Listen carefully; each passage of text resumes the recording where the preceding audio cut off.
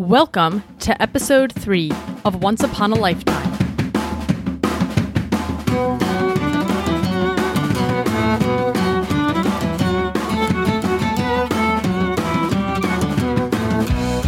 Thanks for joining us again.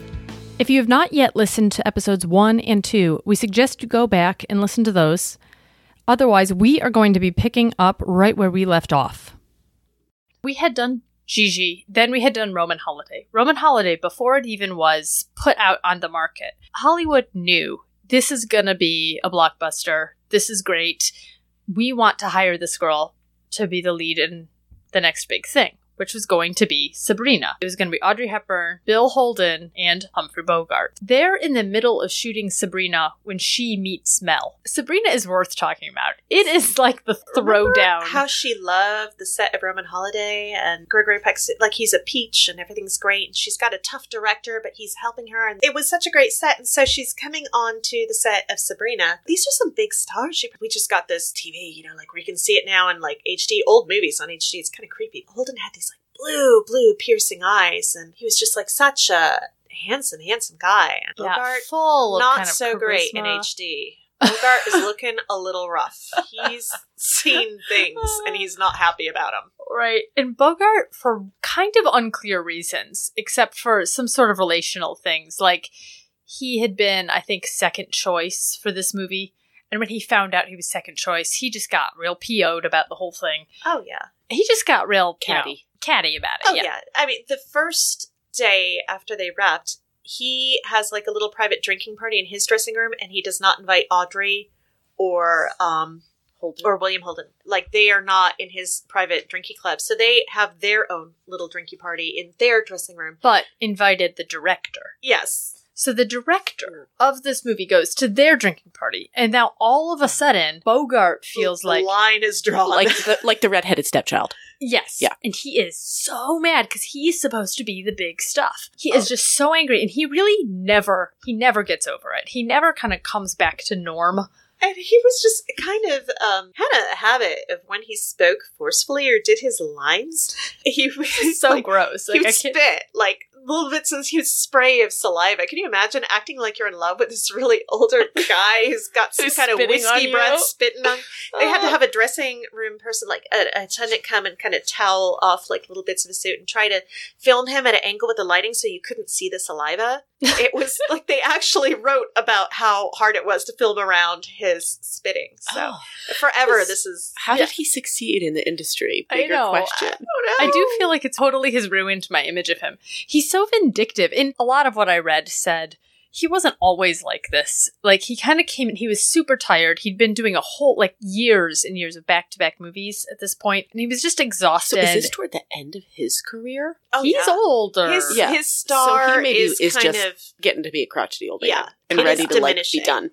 Yeah. And he can see that Audrey is on the rise, and Bill is in his virile, healthy self. Here's Bogey. Yeah. And he just felt like he was a way bigger deal than Bill Holden, and he found it insulting to be playing opposite him. And then Audrey Hepburn, who is she? I've never heard of her. Because remember, at this point, Roman Holiday has not actually come out. They've made it. They know it's good. But Bogart doesn't really know that. So she's an absolute nobody at this point for him. And he's insulted. In Hollywood terms. I mean, she's still the Broadway star, right? Yes. Yeah. Yes. But in movies... She hasn't made it as a movie star. Which we see that later with Julia Andrews, too, that to make it on Broadway did not mean you could make it in movies. Yeah. Which it still doesn't mean that. They are really different forms of art. But so Bogart has got mega chip on his shoulder. And a hairpiece. They have to glue his hair on for this movie to make him look like a believable love interest for her. Yeah. So that might have made him cranky. Maybe it was itchy.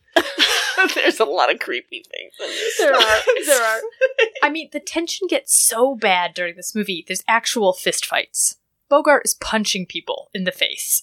I have read that the makeup people were so glad that Audrey did not need a lot of making up because they spent more time trying to patch up Holden and Bogart. Oh, right. Gosh. And Holden and Bogart are massively heavy drinkers. They're just drunk most of the time. I mean, they really have got issues. Holden is a nice guy, but has got serious issues. He's pretty insecure. He's neurotic. He's a heavy drinker, and he's I say quote unquote married. He seems to have had this very open marriage with his wife, Ardis, Ardis, for 30 years. They'd had a marriage for 30 years, and they were both okay with having their multiple lovers. Yes, they were over swingers back in the dinner. Day. They'd be like, "Oh, let's have a family dinner with the lovers and the children." There's someone I'd like you to meet, darling. I was only kidding. No, I'm serious. You're actually serious. For real. Oh my gosh. Well, yeah. they wouldn't, share, but they introduce. True. They'd say, "Here's a special friend I'd like you to meet." But I've read that actually Ardis asked specifically to meet Audrey. She'd heard things, and she wanted to check her out. And she gets a gander at this Audrey girl, and the eyebrows go up, and she thinks, this is not an ordinary floozy. This is That's right. Something she knows Audrey's a real threat to Bill's whatever they conceived of as fidelity. Yeah. Audrey actually threatens that. Now, speaking of conceiving, this is Good a big transition. Deal. So Ardis had asked him after some, lady difficulty she'd had. I don't know if it was childbirth or otherwise. She asks him to get a vasectomy. I read that he had to get the vasectomy because of all of the floozies. Well, it was A, her issues, and B, floozies. And I think it was Anita Luz who said, "Why did you do that, darling? Now he's just going to go around with everybody." In Bill's case, I'm sure he would have done anyhow. I don't know if that made much of a difference or not for him. But the fact he liked the ladies. Yes, about town. So where this fits in is that Audrey wanted to be a mother more than anything. She just craved to be a wife and a mother, and she started planning like, "Oh, Bill, when you get divorced, we'll have children. We'll have so many, and we'll name them this and that." And she's going on. And Bill's, for a couple of weeks, he's like, yeah.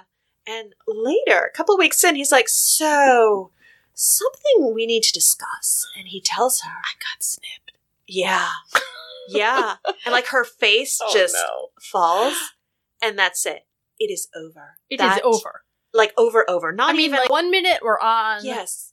Next minute, done forever. She's out. I was attracted to you as a future genetic relationship. We were going to combine genes, and now she didn't want a lover as much as she wanted a family. Yeah. And once family was off the table, that changed the whole nature of the relationship. She's like, "Oh, we're not building a life together. We're just having some fun." Yeah, and that was a whole different game for her. She thought, "Well, I'm out of here. This is not what I'm here for." And you do see that. I mean, that is an absolutely real thing that plays out. She had always had a thing for wanting to be a mother and babies, because even when she was a little girl, her mother would have to keep her from grabbing babies out of strollers at the market.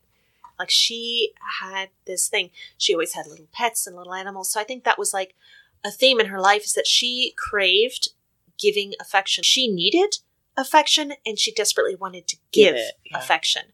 And so that was always a theme. She had left Hanson.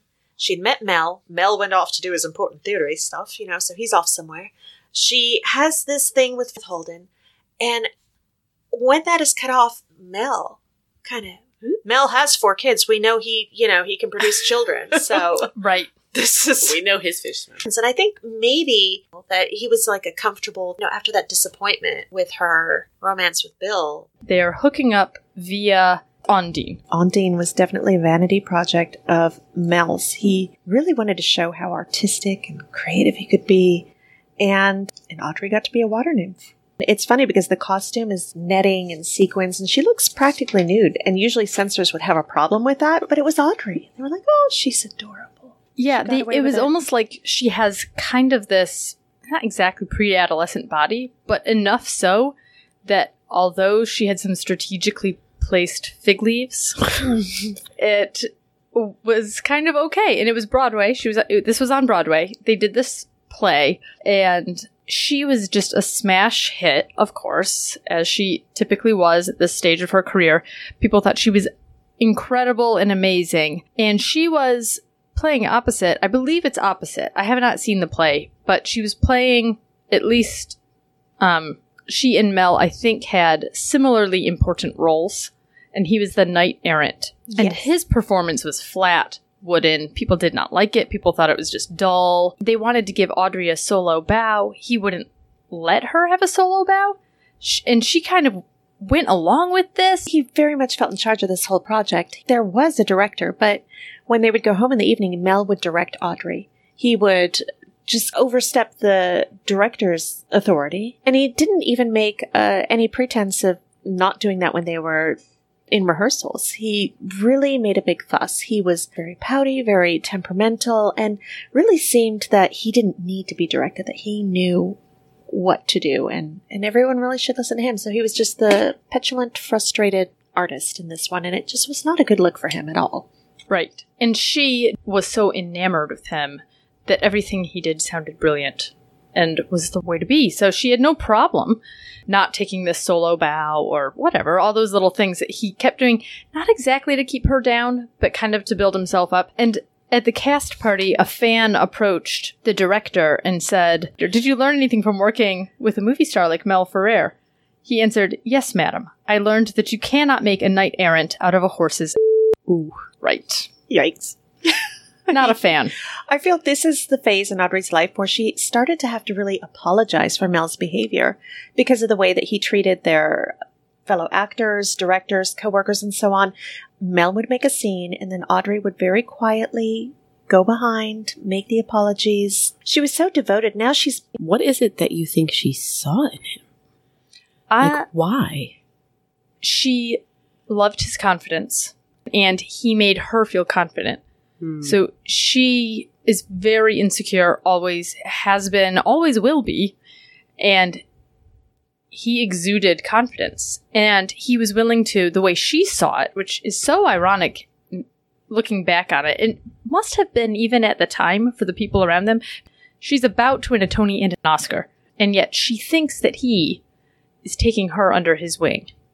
She thinks, oh, I'm so lucky to be this protege of this wonderful man. Exactly. That is exactly it. And he's been in the movie world longer. While being in Ondine is when she is given these awards that I hinted at a minute ago. And she goes, it's February 1954, and she actually has to rush from her performance of Ondine, still in costume, with a police escort and a Rolls Royce. She changes into one of her Givenchy gowns and makes it to her seat just in time for the Best Actress award, which she wins. She was so flustered, she actually took a wrong turn on the way up to the stage and ended up like in the boxes. Like she, instead of going up the steps to the stage. Isn't that just the cutest? Yeah. I just love this. Like from fig leaves to the exactly the awards. That's awesome. And I love that she like missed the whole night and just kind of breezed in, I'm here to receive my award. Right. So it's funny also because at this point, she's from Europe. She knows it's an honor to get any award. This is nice, isn't it? To win this Oscar. This is a nice thing. And then it's not until years later that she knows what a big deal it is. And she says that in a couple interviews. She says she just wasn't familiar enough with the culture to know what a big deal it was. And then 3 days later, she wins a Tony for Ondine. And I think she was the only good thing about the show, really. She actually says about winning these awards, it's like when somebody gives you something to wear that's too big and you have to grow into it. I wouldn't say I learned to act yet. Often, I think I'll never learn anything. She has been working. Either she's doing 8 performances a day or she's on set shooting as a starring role, which means you're in almost every scene, working early in the morning and costuming all the way through the day till late at night until the shooting is done. Every day for about 3 years straight. And it's at this point she has a really serious breakdown. Mental and physical breakdown, which makes perfect sense. Working at that pace is insane. From October 1951 to July 1954, she does Gigi, Roman Holiday, the Gigi Tour. She promotes Roman Holiday, then she's immediately into Sabrina, and then she does Ondine. So they actually end the run of Ondine early because her doctors say her anemia is so bad. She continues to get these migraines. She's 15 pounds underweight. She's a serious chain smoker. Her doctors say she has to stop. This isn't safe anymore. She must rest. And this is also the first time we see how her introversion limits her ability to sort of keep pace with some of the other high-powered stars that are out there that just work nonstop like that for their whole lives. She says, I could never be like some of the truly great actresses and have a family, because I find acting and relationships too emotionally draining. She cannot do both of those things high-powered. She has to choose. And so she's getting more serious with Mel, plus she's just exhausted. She's having a hard time also with the reaction of fans, of people, just crowds surging towards her. And this is also really foreign to her, an aspect she really didn't like. She did one press release, was it for Sabrina, where crowds of people flooded at a department store for a chance to meet her. And after that, she requested that she would not have to do something like that again. It just absolutely overwhelmed her. It was terrifying. Right. So she actually goes to Switzerland at this point, and she stops at Bergenstock for a meal, and then she goes on to the resort where she's booked. This is supposed to be her place of refuge. Well, one of the staff had told the press that she was coming, and she is met there, and she's literally just shaking anyway, just kind of like a raw nerve. She's really in a bad place. She arrives, there's people there trying to talk to her, ask her questions. What are you doing next? You know, she gets back into the car. She tells her driver to drive her back to that place she'd had that last meal at, Bergenstock, and she goes there. She ends up going back to Bergenstock for years. They end up renting chalet after chalet because that becomes her place of refuge. So that one resort really lost out, didn't they? They did. Big opportunity gone. Well, she had such a love for Switzerland, and you'll see further in her life, like everything momentous for her, she wants it to happen there because she believes that in Switzerland there'll never be a war as she experienced in her childhood. She felt that it was a safe place, not only for in her current life at that point with the press and all that whirlwind, but also I think coming from her childhood. She just likes the idea that this is a safe, neutral place. The Baroness, Ella, is like, what is wrong with you? Woman, we made it through the war. Now you're a successful actress. Get it together. She just does not understand what could be this person's problem. You know, how can you not be... You survived death and destruction, and now you can't handle a little bit of press. I mean, she just has almost no sympathy for the whole situation. Poor Audrey's in. This is the stuff they leave out of the children's picture books. They do. This is why you need the podcast, right? Yeah, exactly. So, 1954, she leaves, I think, in July from Ondine, and she and Mel are married. They actually marry in September, so it's pretty quick. Marriage to Mel, Audrey is extremely convicted.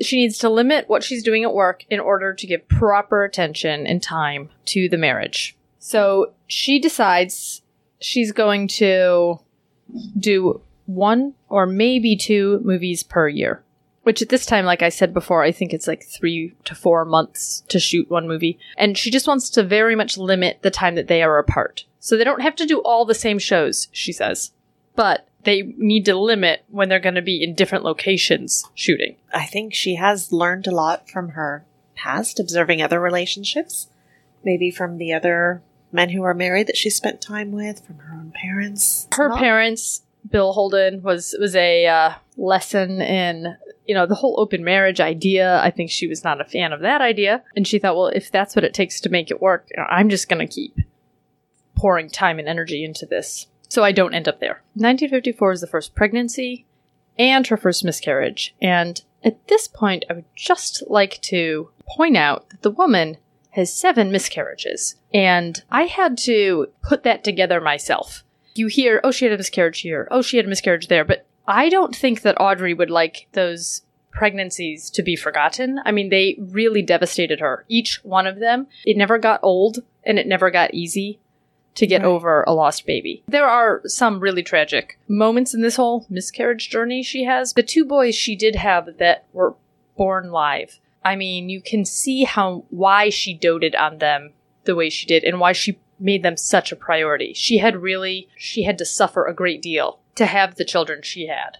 Absolutely. Her journey to motherhood was absolutely not easy, but she was just unrelenting in her pursuit of that. That was far more important to her than her career, was to have a stable family, a close family, and just to be a mother. She just longed to have children with every fiber. There's so many times when she talks about that this is the only thing in her life that she truly, truly wants. Yeah, she says it, her sons say it, the people around her say it, her ex-husbands say it. Pretty much everybody is in agreement that having children was the thing she cared about. So after this first really devastating miscarriage, Mel suggests that she throw herself into work, and she does. She makes the movie War and Peace. She ends up getting paid $350,000 plus $500 a week for expenses, and she was shocked by this. This was a truly exorbitant amount of money in 1954, and she says, "But I'm not worth it." Mel thinks, "Yeah, you are, and we want this money." Yeah.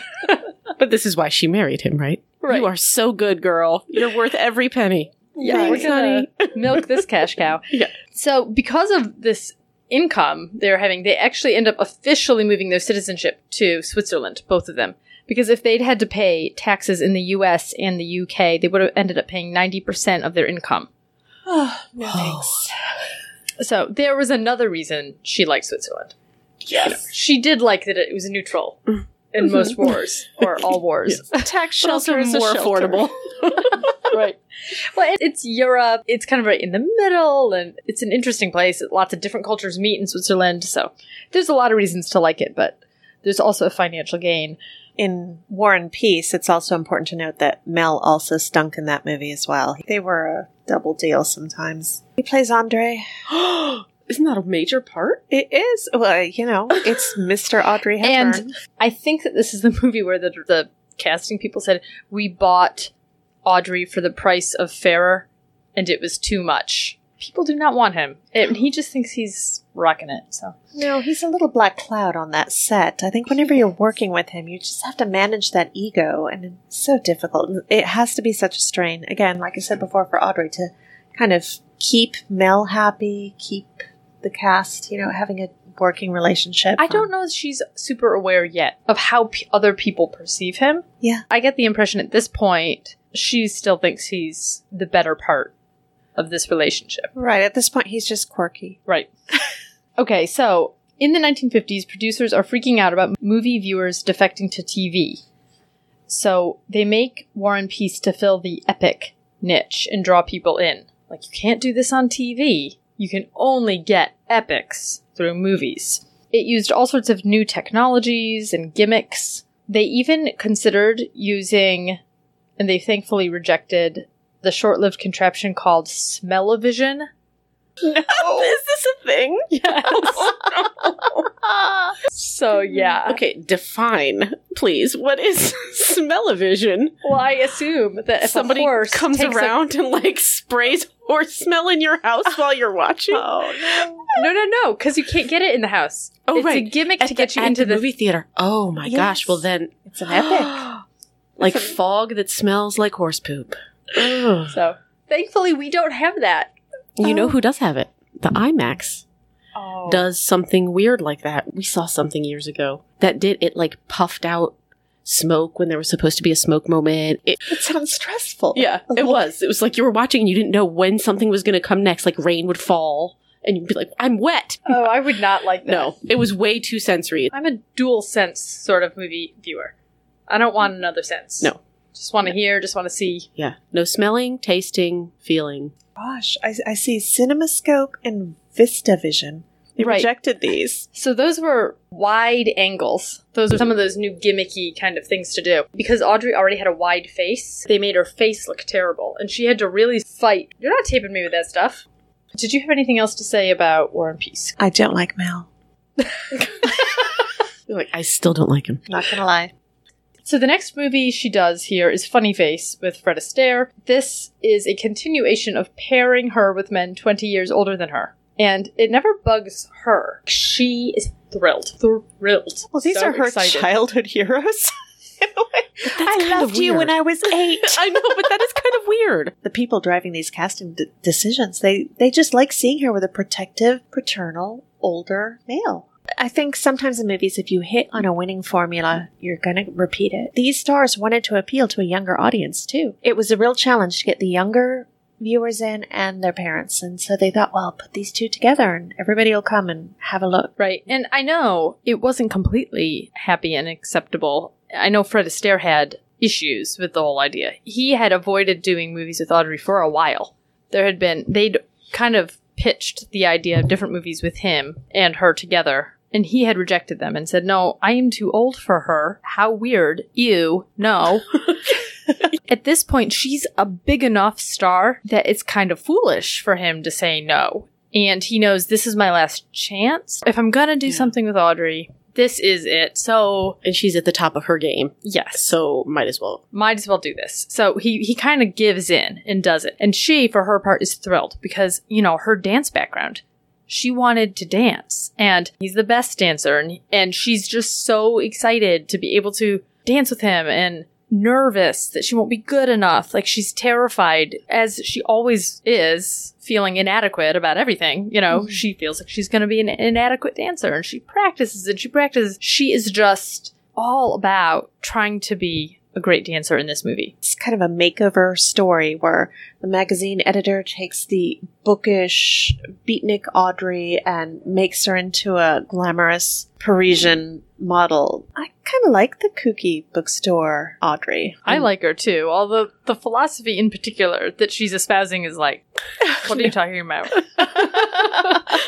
Yeah, the whole philosophical thing got a little much, but it's a cute story. It was the first Audrey movie that I watched, and it was a really good first one. Very easy to like her in it. I will say there was one line that really, it just bugged me. After she's declared her love for Fred Astaire, he says, there's this philosopher guy who wants to have lunch with you. That's ridiculous. He doesn't want to have lunch with you. He wants to be your new man. And she's like, no. He just wants to have lunch with me because we're going to talk about this philosophy that I love. And Fred Astaire says, he has no more interest in your brains than I do. And it bugged me. Yeah. Oh. And I was like, I don't know, girls.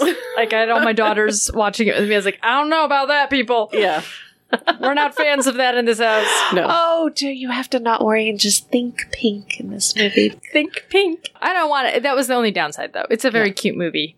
Yeah. It is, and it's such a travel movie. It was a real escape movie, I think, for women of that era because, again, Paris was really, really in, and you could just see all of the scenery and really get away for an afternoon before you had to get back to your, the pot roast and the washing machine and whatever else was waiting for you. Right, and it was kind of neat. I loved all the travel scenes where they're going to different places because you can see how Paris can appeal to different people. So they've got the 3 different characters with their 3 different types of Paris. Like, one is a shopping Paris, one is the like thinker and revolutionary philosophizing kind of Paris, and the other one's just the typical tourist Paris, like, let's see the sights, let's see the big things, and then they all meet together at the Eiffel Tower. And that is one of those things about Paris, is that you could like it for totally different reasons. And this was a great movie because Mel was not in it.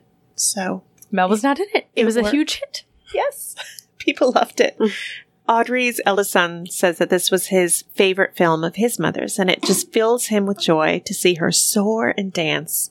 The modern dance solo in the cafe, he says the craft is supreme. She gets to spread her wings and fly away on a dancing whirlwind that has been bottled up for years. Yes, so if you can't watch the whole movie, that little dance scene there, definitely worth a look. It is. It seems like she was having fun. She's not dancing with Fred there, but I do know when she did dance with Fred, he was real snippy and rude and not that nice to her. It wasn't outright obnoxiousness like Humphrey Bogart and Sabrina. No punching, no no actual fighting, right? No spittle. No spittle. Well, who knows? I mean, you never know who spits, but no reports of Fred Astaire spitting. So he still felt this awkwardness. The things I read that explained his kind of impatience were that he felt inadequate, which is just so ridiculous because there they are both feeling honored / inadequate. Such a waste. So that's the movie where she wears little black crew neck sweater, black capri type pants, and black shoes. And the director said, you have to wear white socks with this outfit. And she was like, no way.